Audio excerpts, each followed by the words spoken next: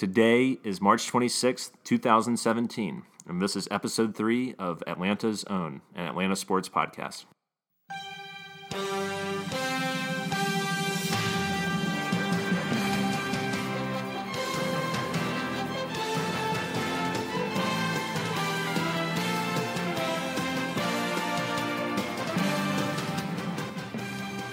Hello, everyone. I'm Graham Waldrop, and alongside me, as always, is Adam Kalal, and we are Atlanta's Own.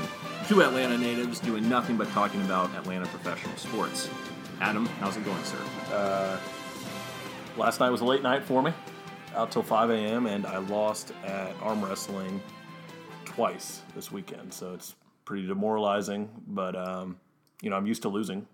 Of course. That's kind of the whole theme of this show. Right, being from Atlanta. Correct. So Was it to the same person, or was it a different people? yeah, John Galvin.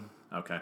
Philly guy. Yep, Philly guy. So it's like when Philadelphia owned the NL East for the 5-year run they had. Correct, yeah, which was, I think I'd prefer the Mets beating me over the Phillies. Right. Did you beat him 14 consecutive times before then? He had never challenged me before, Okay. so I just assumed he sucked. I was wrong. But here we are. Here we are. So we're going to get started, as we always do, with the Falcons report. This is all things that happened in the last week pertaining to your Atlanta Falcons. So we'll start off with the signing of two fullbacks by Thomas Dimitroff and Scott Pioli. One being Derek Coleman, Seahawks fullback during their championship run. Did not play last year at all in the NFL.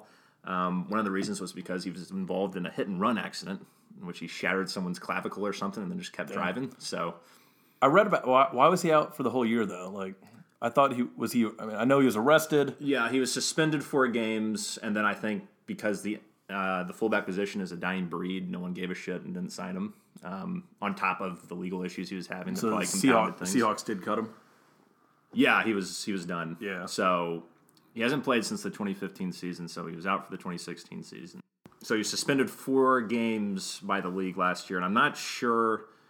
Some people have reported that he still needs to serve that suspension. Others say that because Since he wasn't actually on a team. yeah, since he wasn't on a team, but others Sure. have reported that the suspension is done because he didn't play in a game last year, despite the fact he wasn't on a team. So I'm not sure who to believe there.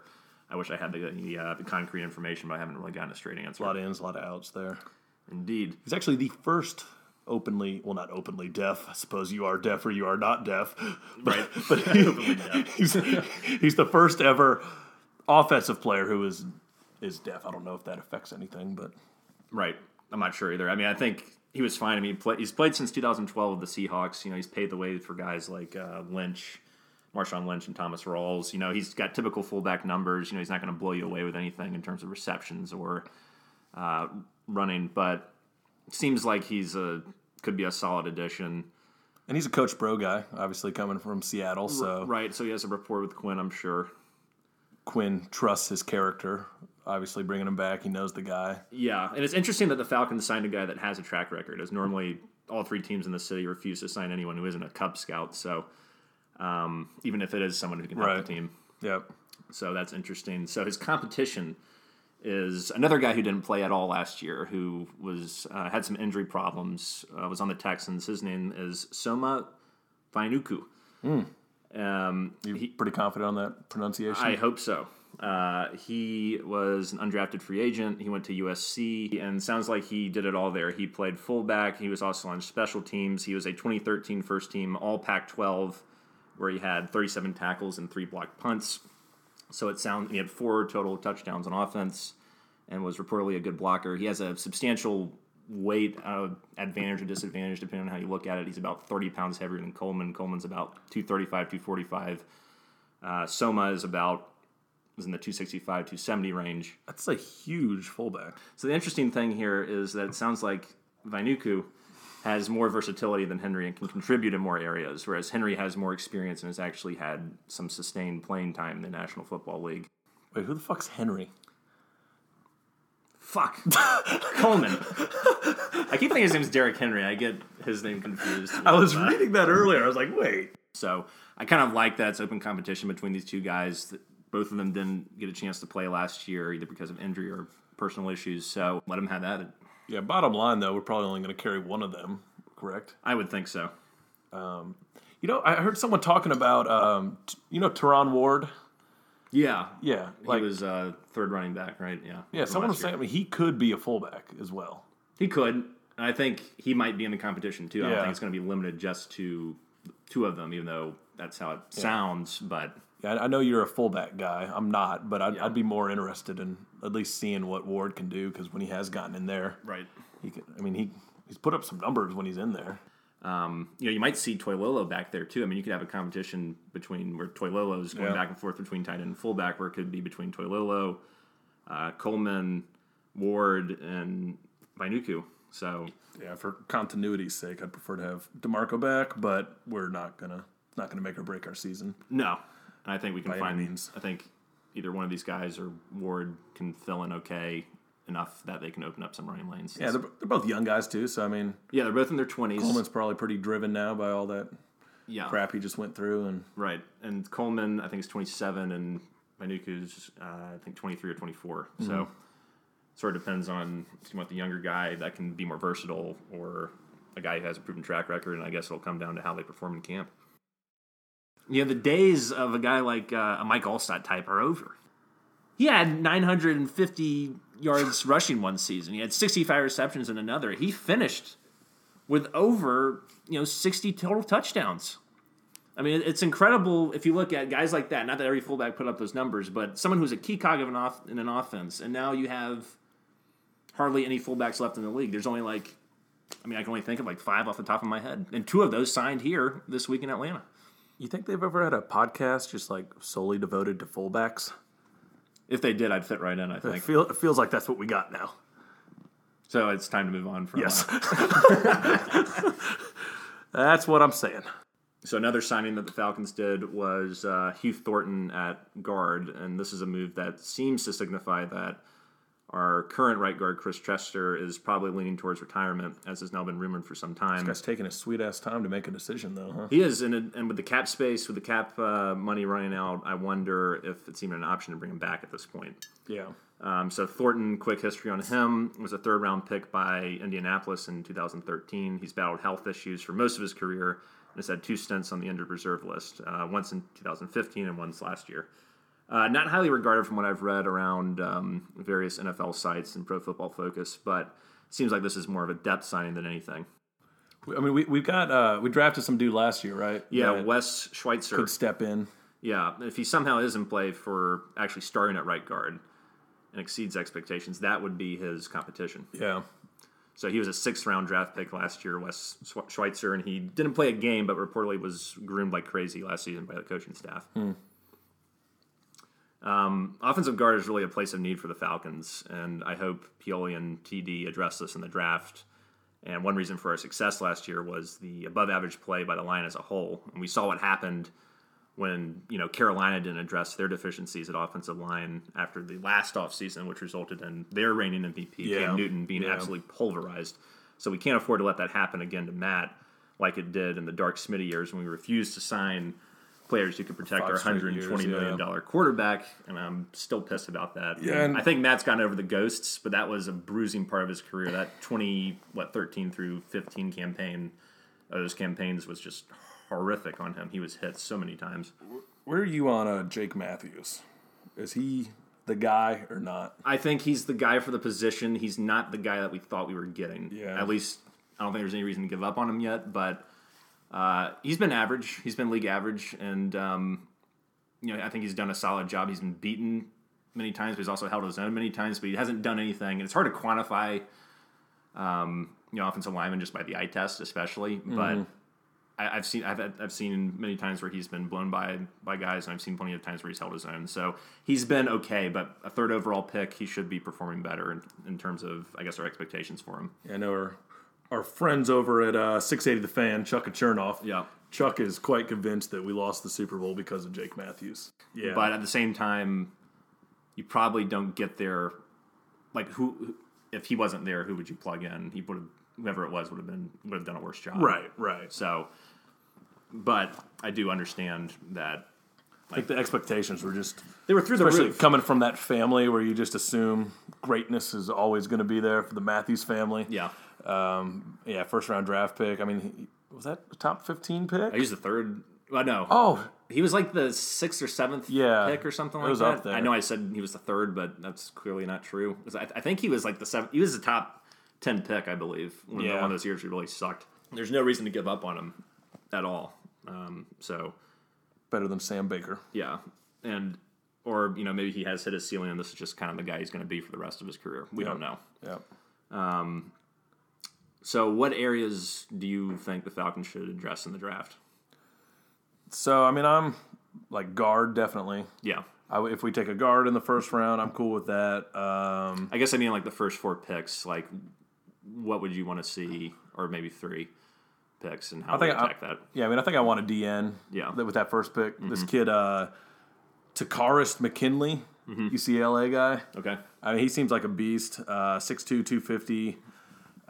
Some dude on the radio was talking about him, just saying he's very unrefined so far, but he's got a motor, and it's just like the type of guy that Dan Quinn would love to get his hands on and just mold into his system. But get a guy like that on the opposite side of Vic. Yeah, that's what I'd like to see first of all. But I wouldn't be upset with a guard, or even if there's a safety there to go alongside Keanu. Yeah, I kind of like what Ricardo Allen did last year, especially in the postseason. I think he's got room to grow. No one's really sees him as the option long term, so I wouldn't lose sleep over drafting another safety to complement Keanu. But I also feel like Ricardo, he's going to want to get paid soon. Yeah, so it would be good to draft for depth at the very least. Yeah. In case we can't afford to keep Rico around. Yep. Yeah, as for me, like I really want to address linebacker. I think we don't have any depth there, and I would rather take a linebacker before I'm going to take a defensive end, just because I feel like we have so much depth at defensive end, even though we don't have that key piece to complement Vic yet. I'm scared because all we have on with our linebackers is Deion Jones, who I love, Leroy Reynolds, and Devondre Campbell. And Warlow's gone, which is fine, but you can bring back Philip Wheeler, I guess. He played a lot last year. He's fine. He's adequate.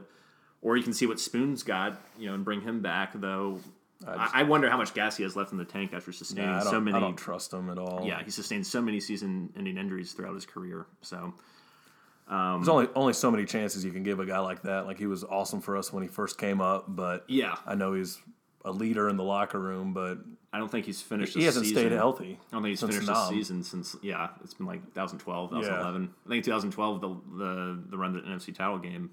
I think that was the last time he played a full season. Yeah, he did. I mean, he looked awesome the first. What did he play, like the first 5 games this year? I think it was like 3 or 4, but yeah, he was good. He looked good. He was out there, but yeah. So I would definitely like to address this. Get some more depth. Get some depth here, and hopefully find someone who can play alongside Jones and Devondre Campbell. Yeah, that's fair.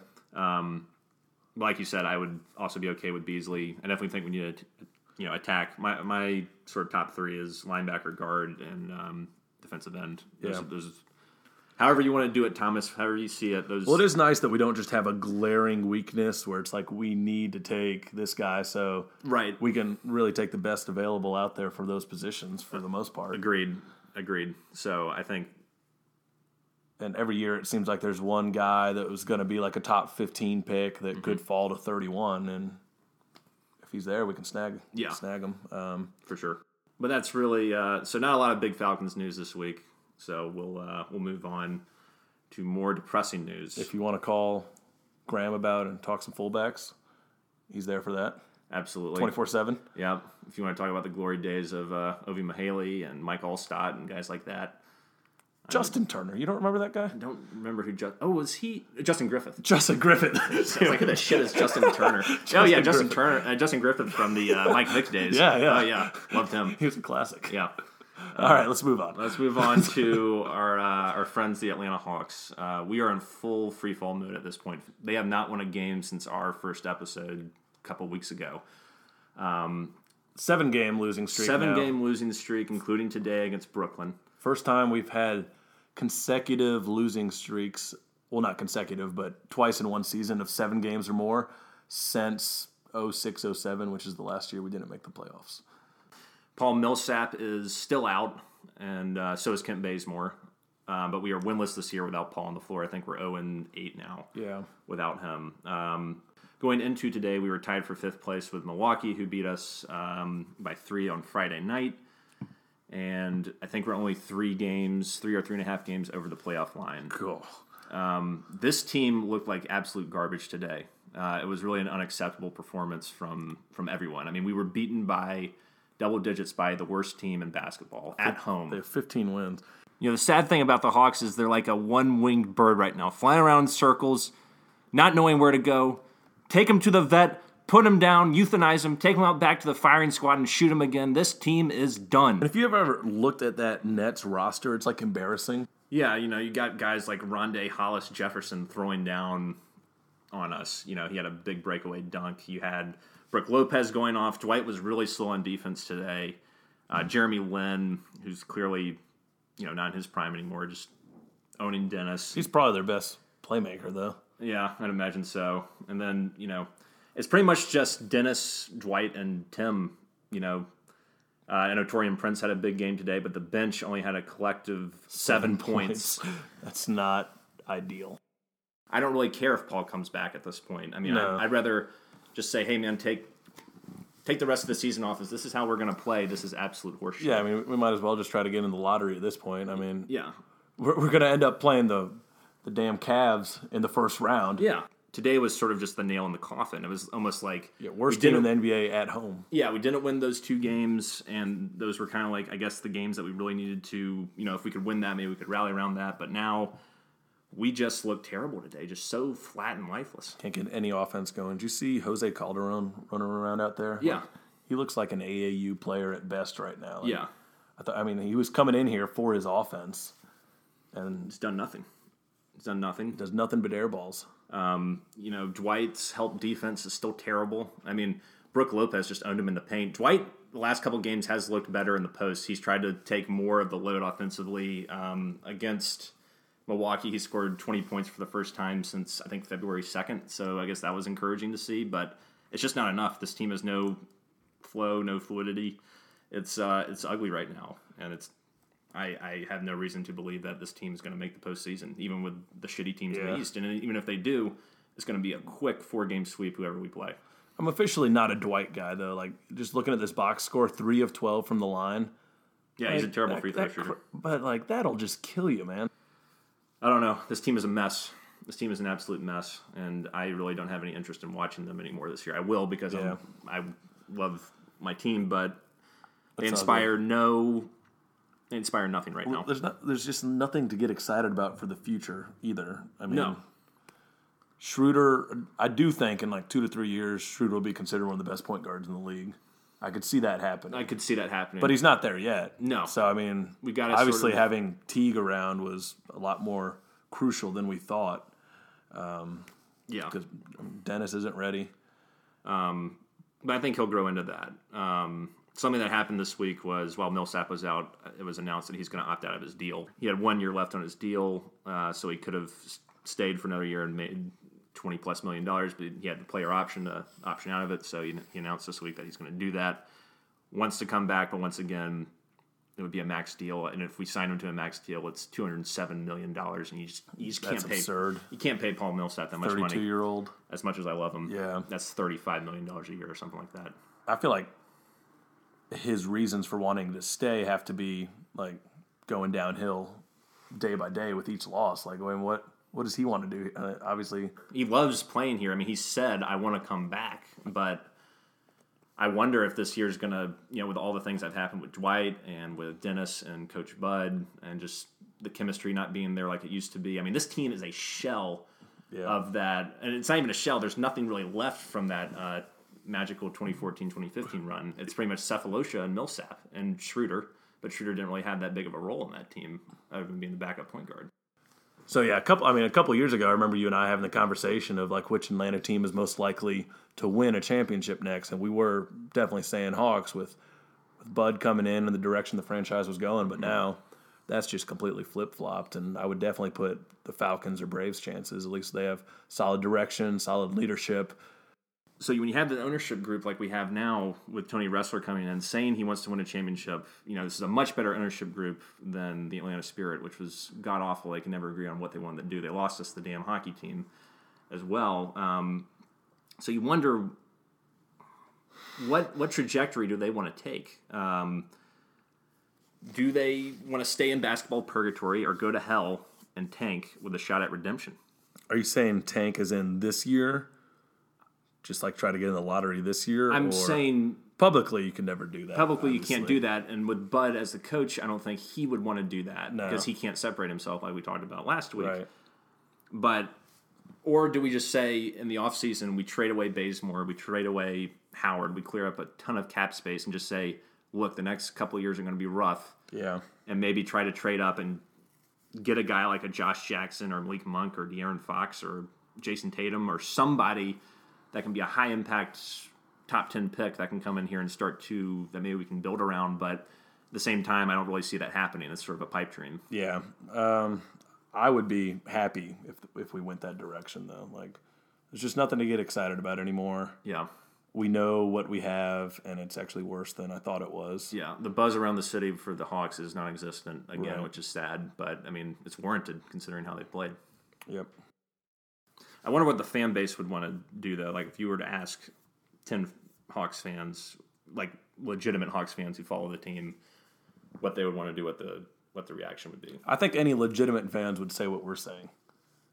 Because we watch it, like, we do more than just go to one game a year and want to see a few dunks from Dwight. Yep. Like, we want to see solid basketball, which isn't the case. Yeah. You would never know if you were to watch this team this year and watch the 2014-2015 team. You would never know it's the same coach. Yeah. You'd never know. There's no ball movement. Assists are down. You know, we have, I guess, a rim protector, but he's not. His help defense just sucks. Yeah. I was listening to Steve Holman on the radio today. He sounded like he wanted to puke the whole time calling that game. Yeah, and that's how he sounded. I feel bad for Steve. No one has suffered more than Steve has. The 35-plus years he's been doing this. Yeah. Yeah, there's really nothing else to say about it. I hope we do what's necessary to try to revitalize this franchise, and we'll see what the front office does in the offseason. So moving on to the Braves. R.A. Dickey actually had a solid outing on Saturday.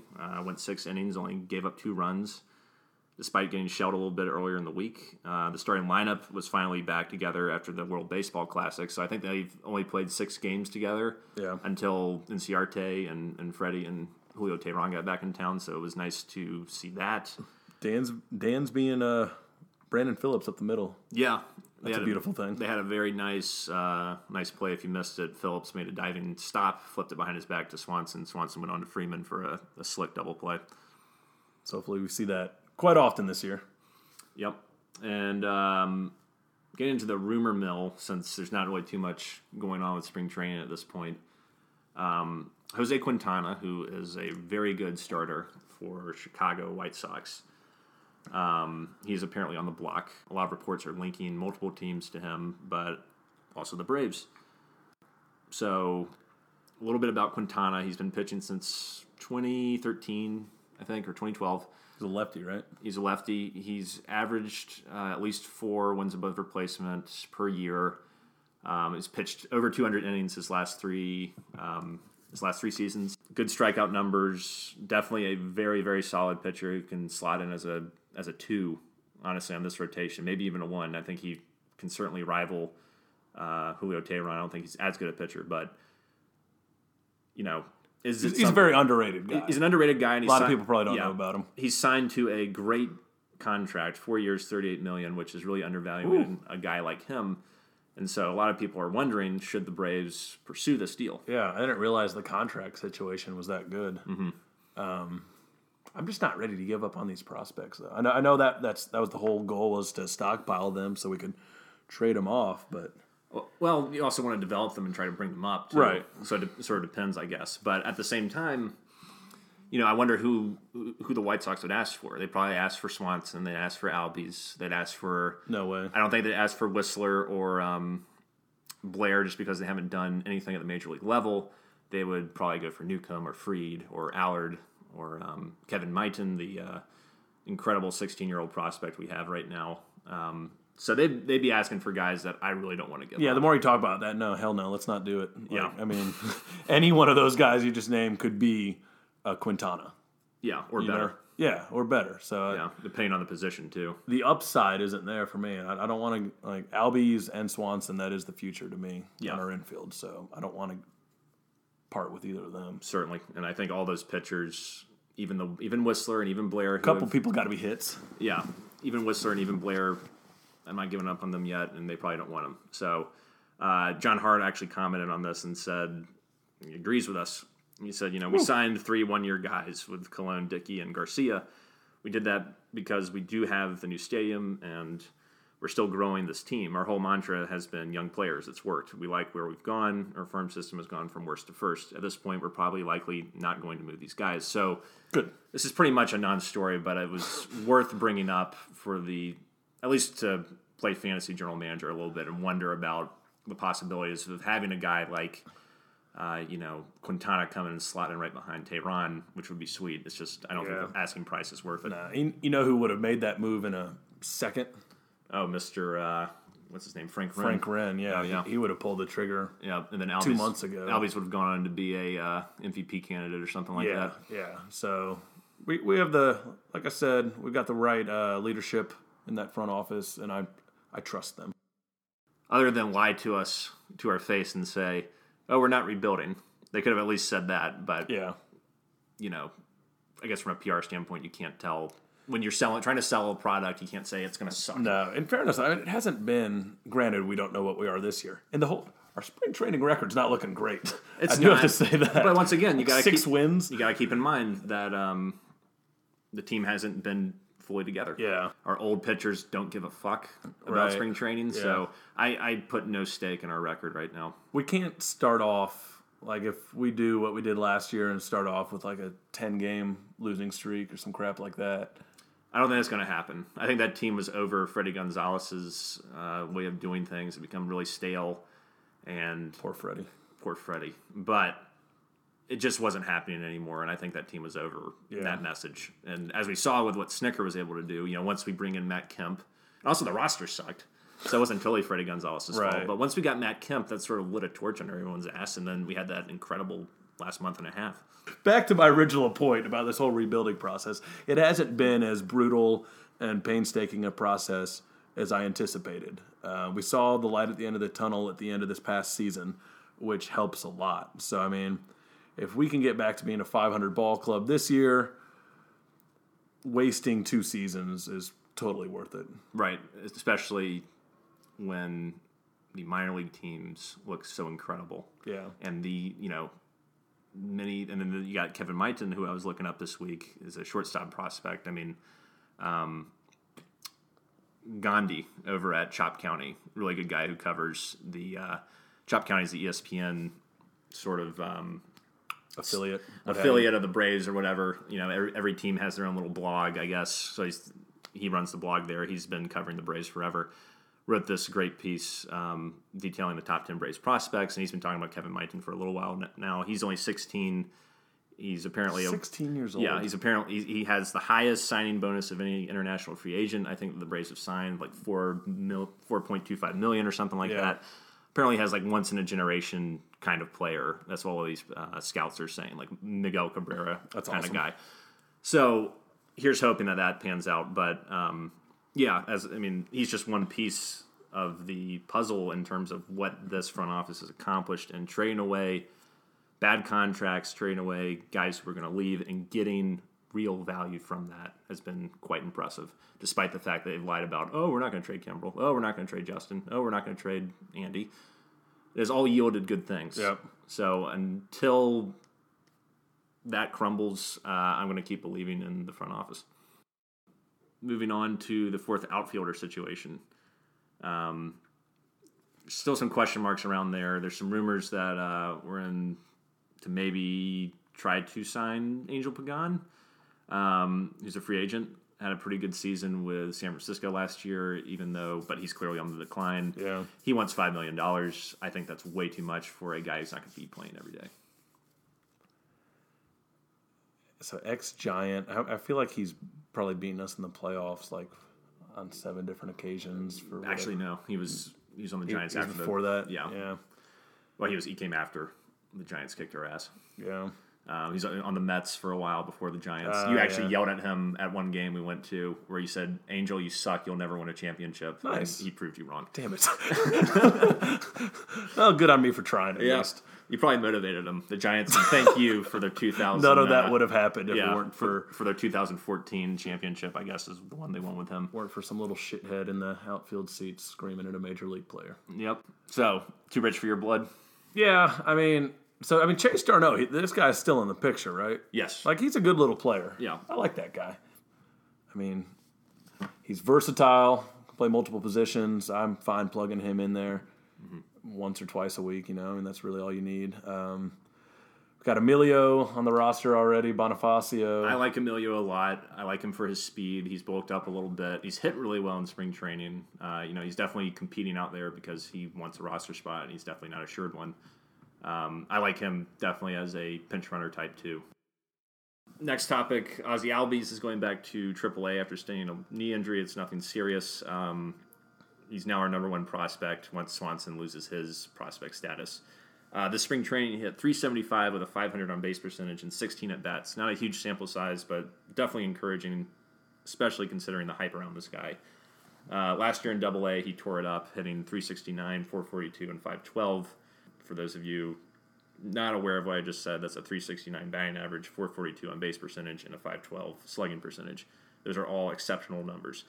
At Gwinnett, he came up halfway through the year last year. He struggled a little bit, hitting .248, .307, and .351. But I think he's only 19 then. He's 20 now. I have no issue with this. Young buck. Yeah, letting him get adjusted to AAA. No reason to rush him when Phillips is there, keeping the seat warm for him. Yeah, and that's why we brought Phillips in the first place. So. Especially after Sean Rodriguez injuring himself. Yeah, that really sucks. Yeah. I was looking forward to seeing that guy play. Yeah, I hope he can come back next year and play with us and that this injury that he sustained won't, affect his career too much. Right. So, I expect, though, that Albies will be called up at some point this season. I think if he continues to play as well as he has, there's no reason not to. Yeah. And we know injuries happen, so yeah. I think he's proved enough at this point. Yeah. So now we're moving on to our topic of the week, where we discuss some bullshit. Not newsworthy, just this is more strictly our opinions on things. I think this one could be one of our more controversial topics we've brought into play thus far. And we're not going to talk about the legacy teams, so none of the Hawks, Braves, or Falcons. This is about the new team, the fresh kid on the block, the hot girl down the street, however you want to call it, Atlanta United, the MLS team. And as Graham said last week, sorry, long-time homers, if you're not into Atlanta United. But we're going to try. So we'll preface this whole conversation by saying Graham and I know jack shit about soccer. Yes. Is that fair? That is absolutely fair. I think I maybe have watched 20 soccer matches in my lifetime. I have a vague understanding of what offsides is now after, Googling it and trying to pay attention. A red card means you're totally fucked. Yeah. Yellow card means you're slightly fucked. Yeah, not good news. Slightly less good news. But nonetheless, we have a new soccer team, the Atlanta United, who, when I first found this out, I wasn't really excited at all. And as I believe brought this up in week one, my interest has been piqued due to the fact that one of our high school old classmates is the starting goalie, Alec Can. So that's made me watch it, and then I see the excitement with the sold-out crowds at Bobby Dodd, which is cool. It puts Atlanta in a good light in the sports world for once, which I suppose we need to embrace when we can. Absolutely. I love the passion that people have for the team already. I think that's really exciting. Indeed. But on the other hand, this passion for this brand new team is it sustainable? That I'm guessing a lot of the fans, I mean, that's generalizing, but I'm guessing there are definitely a lot of fans like me that aren't lifelong soccer fans, don't fully understand the game, but they're getting behind this a lot, and it's just a trendy, hip thing to do right now, and it kind of pisses me off that we can't get this same sort of support for the teams that have been here since the 60s. And like the Braves, Falcons, Hawks, we definitely don't see this type of passion for it, especially early on. Well, I think there's a number of factors to consider here. I'll try to break it all down. So to me, it's kind of like when you're first starting out in a relationship and you really like the person, they really like you. It's young, it's hot, it's fresh. You're humping like horses every time you get together. It's a wonderful thing. I think that definitely has something to do with it, is that it's something we've never seen before in the city. So I think that is a factor. That's one factor. 2, Atlanta is the ultimate transplant city. People didn't grow up with Major League Soccer. It's a young league, but a lot of people grew up with soccer, and it's a world sport. It's been around forever. And you have this place, Atlanta, where all these different people come from either out of the country or from out of state, and they enjoy their soccer. And they find out there's an MLS team, and maybe they're not as into the other sports as much as soccer, and so they gravitate towards the new soccer team. I was watching the game with my wife, Veronica, first on-air shout out. And, generally when the two of us watch sports, she's always asking me questions about, like, who's that, what's going on, blah, blah, blah, blah. But, for us watching soccer, I mean, A, she was a lot more interested in the game than I ever see her watching sports. And B, she would ask me a question, and I was like, literally, just as much as I do right now. I don't... But you can follow along pretty easily, so I suppose that's another factor at play here. Right. It's the action's always ongoing. There aren't dull periods like there are in baseball. People can argue there are dull periods in baseball. I love the strategy between every pitch, but most people say it's fucking horseshit. That That bat takes 10 minutes, and I can understand that argument. So I think those are two big factors. I think also the way they're marketing this team. I think what Arthur's doing, marketing this team is really smart. The way they've really reached out they've really hit their target demographic, which is young people, mixed cultures. They're doing a hell of a job marketing this team. You walk around the city. You see these flags everywhere. The flags are everywhere. You talk to people. I see gear. I see gear everywhere I go. I was in Publix the other day. I saw 7 people thereabouts with, it was more than I could count on one hand, with Atlanta United gear on. And I was like, was this before a match or something? No. This was 2 days ago. Good on me for knowing it's a match and not a game as well. Well said. Well, did you go up to him and say, hey man, where'd you like your Chipper Jones jersey? No. I mean, people can do whatever the hell they want with their money.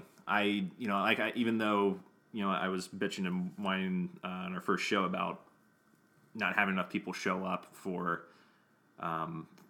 games against bigger out-of-market teams or just games in general, who am I to fucking tell people how to spend their money? But at the same time, as a purist fan, I understand your frustration a little bit with why isn't the support here for the legacy teams. Right. I just don't think a lot of people here grew up with the legacy teams because they're from other places. And so they feel like now that I'm here, I played in my roots, this is a team I can get behind and could be part of my own heritage and can go back to what we were talking about, first show again, where you're starting to build relationships through sports, and maybe they weren't able to do it with the other teams. They didn't like baseball or basketball or football, and now they feel like they can do it with Atlanta United. But what I don't want to, the danger zone here is this just becoming another Thrashers. Hockey in Atlanta. I would argue against that for the following reasons. 1, soccer is a much more popular sport. 2, they have a much better ownership group. And 3, generalized.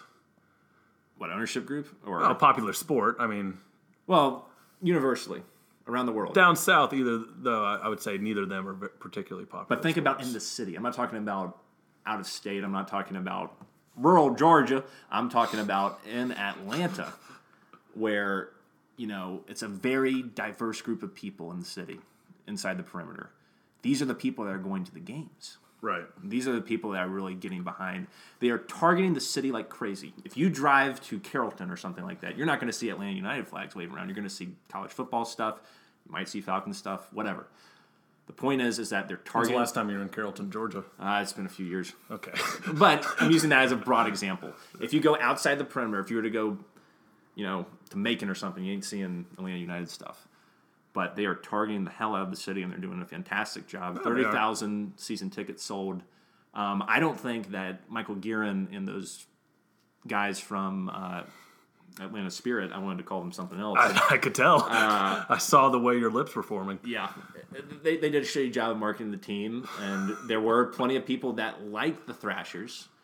But once again, it wasn't something that was ingrained in us, even though Atlanta had a lot of minor league hockey teams. Atlanta Knights, I went to a ton of those games as a kid. I just went to an Atlanta Gladiators game this week for the first time, which was pretty I believe fun. it's the Gwinnett Gladiators. They actually changed it to Atlanta. Oh, really? Yeah. But once again, that.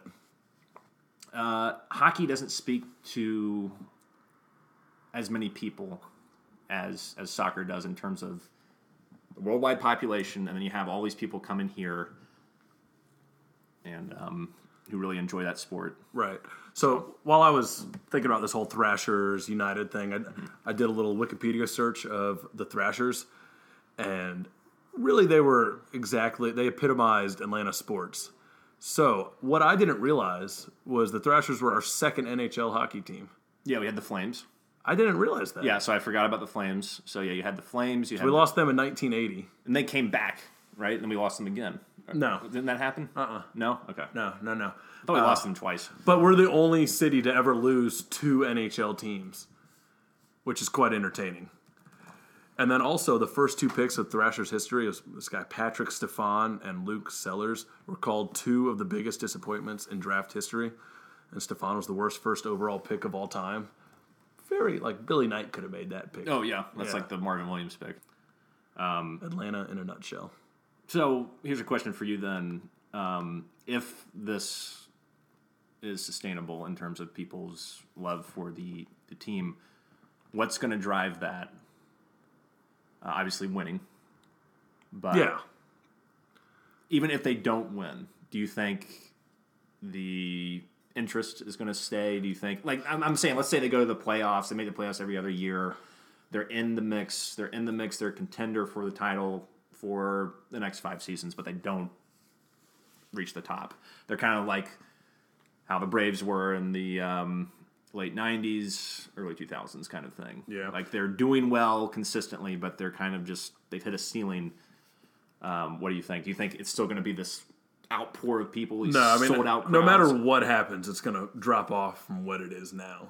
And I think it'll just fall back into what Atlanta sports fans do. Like if we put a good product out there, they're going to be supported. Mm-hmm. But no, I think people will drop off real quick if they start losing.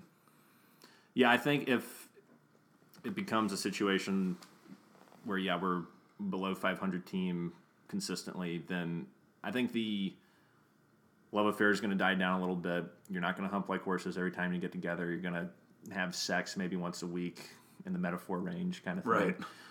But the passion, the fire isn't there anymore. But I still think this team's going to, and maybe I'm crazy, but I still think you're going to get people, because we're dealing with a different kind of fan. Yeah. And maybe not in total, because there's plenty of people that I know who like the other teams who are getting into Atlanta United, so I don't want to generalize. But overall, I think we're dealing with a different type of fan. That's fair. To a degree. It's not me and you who are just constantly surly and expecting to lose, because right. What Atlanta does. Right, and some people don't give a fuck and just think this is cool, it's a soccer game, it's a social event, I'm just going to go out and have fun. Right. And the minds of fans all across the board are always different. And they're kicking ass. They're scoring goals like crazy. We got the leader in the MLS in scoring on the team. Yeah. After that first game, they just, I think what was it, 4-0, 5-1, something like that. Yeah. So, like I said, I'm not hating on the team or the sport or anything. I just wish people throw a little bit of that passion and love to some of the longtime teams. Well, I think the Falcons certainly got that on their Super Bowl run. Yeah. But it takes us going to a Super Bowl for that to happen, To a degree. I think, the end of the season, I think the last couple weeks of the season going for, it was getting to a fever pitch for the Falcons. But, yeah, overall, I went to like 4 games last year, I think, for the Falcons, and from the Cardinals game to I think the game before the Saints game, and then you transition to the playoffs. It was like almost an entirely different atmosphere. But like as recent as like 2 years ago, that year we went. I guess that was the year I got married. We were like 8-8, and we weren't 8-8. I think we were like 7-9. Where we had like the last game with the Panthers that could have put us in the Smitty's last game. I mean, there was no support behind that team. No, that team underperformed like crazy, and the division sucked. There was no reason for the fact that was deciding who was going to the playoffs. It was pathetic. Made the NFC South a joke. Yeah, that season. So, Graham, let me ask you this. Yeah. Do you plan on going to any Atlanta United games this year, or are you going to be contribute financially?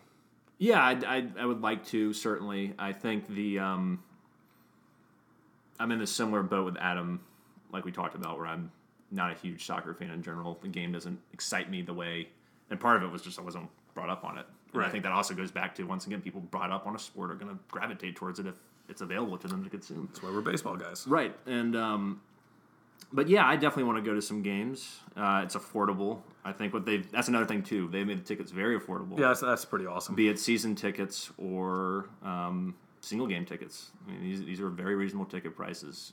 Particularly at Bobby Dodd right now. I mean, you can get a pretty solid seat, in section 133 or something like that for like $30. I mean, you can also do the same thing and go to SunTrust Park for a single game and get like a $35 ticket in the outfield. But when it's new, when it's cheap, when I can get a good seat where I can see everything, that's fantastic. I'm also excited about seeing a game in the Mercedes-Benz Dome just because of the spectacle of it. But yeah, I mean, it's an Atlanta sports team. I love my city. I love my people. So I want to embrace this new experience, even though I'm not a soccer fan. So I'm definitely interested in going to at least 3 or 4 games this year. So what's your reaction if they win what do they call it, MLS Cup, I believe? Perhaps MLS title. If they a championship, they're on top at the end. Do you feel like that's like? Would you consider that an Atlanta sports championship, like on the same level as like if the Braves won the World Series? Objectively, it's on the same level because it's an Atlanta sports team winning a professional championship. But to you personally, subjectively, it's not because I don't have the history with this team. So, if the Braves, Hawks, or Falcons win a championship, another one in my lifetime, I'm going to cry for probably like 20 minutes or something. Like I'll be sobbing uncontrollably. If they so not as long as you cried after the Super Bowl? I did cry. No, it won't be, because I cried after the Super Bowl for at least like an hour. I cried myself to sleep. And it was pathetic. But I would be excited if Atlanta United won a championship, especially if I get to go to a few games. I think once I go to a few games, I can definitely get more into it. And the atmosphere, at least watching on television at Bobby Dodd so far, has been astounding. No, it looks amazing. So that automatically gets me pumped that people are rallying together like that. And so I'm hoping that the effect Atlanta United will have on the city will be that it will get people invested in a new thing, and also allow them to say, well, hell, this was fun. It's not soccer season right now. What are the Braves doing? What are the Falcons doing? What are the Hawks doing? Yeah. And hopefully, I think SunTrust Park initially is also going to have that same effect, where people are going to want to go to the stadium. Big time. I was trying to get some tickets maybe for the Sunday game, an opening weekend, and it was like, no. So no. And so, at least on the Braves official ticket site. So that's another instance where it's the new girlfriend. Something new, It's hot, it's exciting. So I'm hoping this is sustainable for the city, though. I think it's really exciting, and I definitely want to be a part of it. But no, to answer your question, it won't have the same impact, even if I get really invested in it, just because I don't have the history, and I don't have the love for soccer that I have for basketball, football, or baseball. I didn't play it that much. I played 2 seasons of soccer when I was 5 years old and 6 years old. I scored in the wrong goal, and I went ape shit, and I was like, yeah. And then my teammate came up to me and was like, hey, idiot, you scored in the wrong goal. Now we're down by 2 goals with 2 minutes left, and we could be down by 1. And I was like, well, fuck me, as a little 6-year-old. How was your endurance back then? Could you run all day? Well, I ran quite a bit. I would fall over a lot. I liked falling over, so I like to go for the ball and just sort of... to dive, makes it look cool. Yes. Yeah. And I love to hit the ground and roll around and just be silly. So, I didn't really Some little turd kid. Pretty going much. around. I'm sure I was a pain in the ass to all my teammates. But yeah, I mean, it won't be the same. It won't be the same, but it would still be great for the city. So. Yeah. Like I said, I'm supporting them. I'm following it. But I want to see some of this passion. You're the crotchety old man who wants Exactly. that support for the. Like I'm the guy complaining about. And like, I think that expectation is unrealistic, though, don't you? Aren't we sort of set in our ways at this point? We know a new NFL season's coming. We know a new baseball season's coming. We know a new basketball season's coming. We don't have the ingrained success that a Boston or New York has in these sports, and we sort of know what we're going to get at the same time. The Falcons especially are, I think the pulse is still pretty hot for the Falcons after that run. That was one of the most exciting runs by an Atlanta sports team in my lifetime. So I think people are still on that high. The new stadium opening, I think that passion is going to carry over into the next season. As long as we don't pull the Panthers this year. Yeah. So why does it surprise? Did it surprise you though that happened? That there was this. There's been this much support. Yes, yeah. Totally. Knowing though that this was a new thing, knowing the diversity of the city. But I mean, just looking that first game, watching that stadium, that did not look like any crowd I've ever seen in Atlanta. Like just how jacked. Regular season, I would agree. Yeah. Like it was like I felt like I was watching something like the World Cup in Brazil. Like it was just a energy on a different level that I've never experienced in Atlanta. Certainly. Even when Eric Hinsky hit the home run in the 2010. You weren't there for that. I was. But I secondhand I got that. Right. Okay. And so through you. Yeah, you're evaluating secondhand. Right. Yeah, okay. I can't make, I guess, a fair evaluation because I was at the 2010 National League Division Series Game 3. So. I say that like I'm a smarmy little bastard. Yeah. And yet my team lost that game and lost the series. To wrap this whole thing up, I'm going to support this team. I'm going to follow it just like I would any other Atlanta team. I think for me, I'll slowly build up, and maybe I'll be one of these crazy, passionate fans. And I'd imagine a lot of these people that are on board now will drop off eventually, and the true Atlanta United fans will show out at the end. So that wraps up this week's episode of Atlanta Zone. Thank you, as always, for listening. Let me spout off a couple of social media pages that we've created for the show. So we have a Facebook page. It's at Atlanta's Own Sports Podcast. And we are also on Twitter at ATL's Own Sports. But thank you, everybody, for your support. We've been getting some good feedback. So keep it coming. Yeah, we appreciate it. So on iTunes, subscribe if you love this shit and you want to keep hearing more of it. We're just going to keep pushing out content. You're not going to know what to do. Yep. We're going to really ramp it up.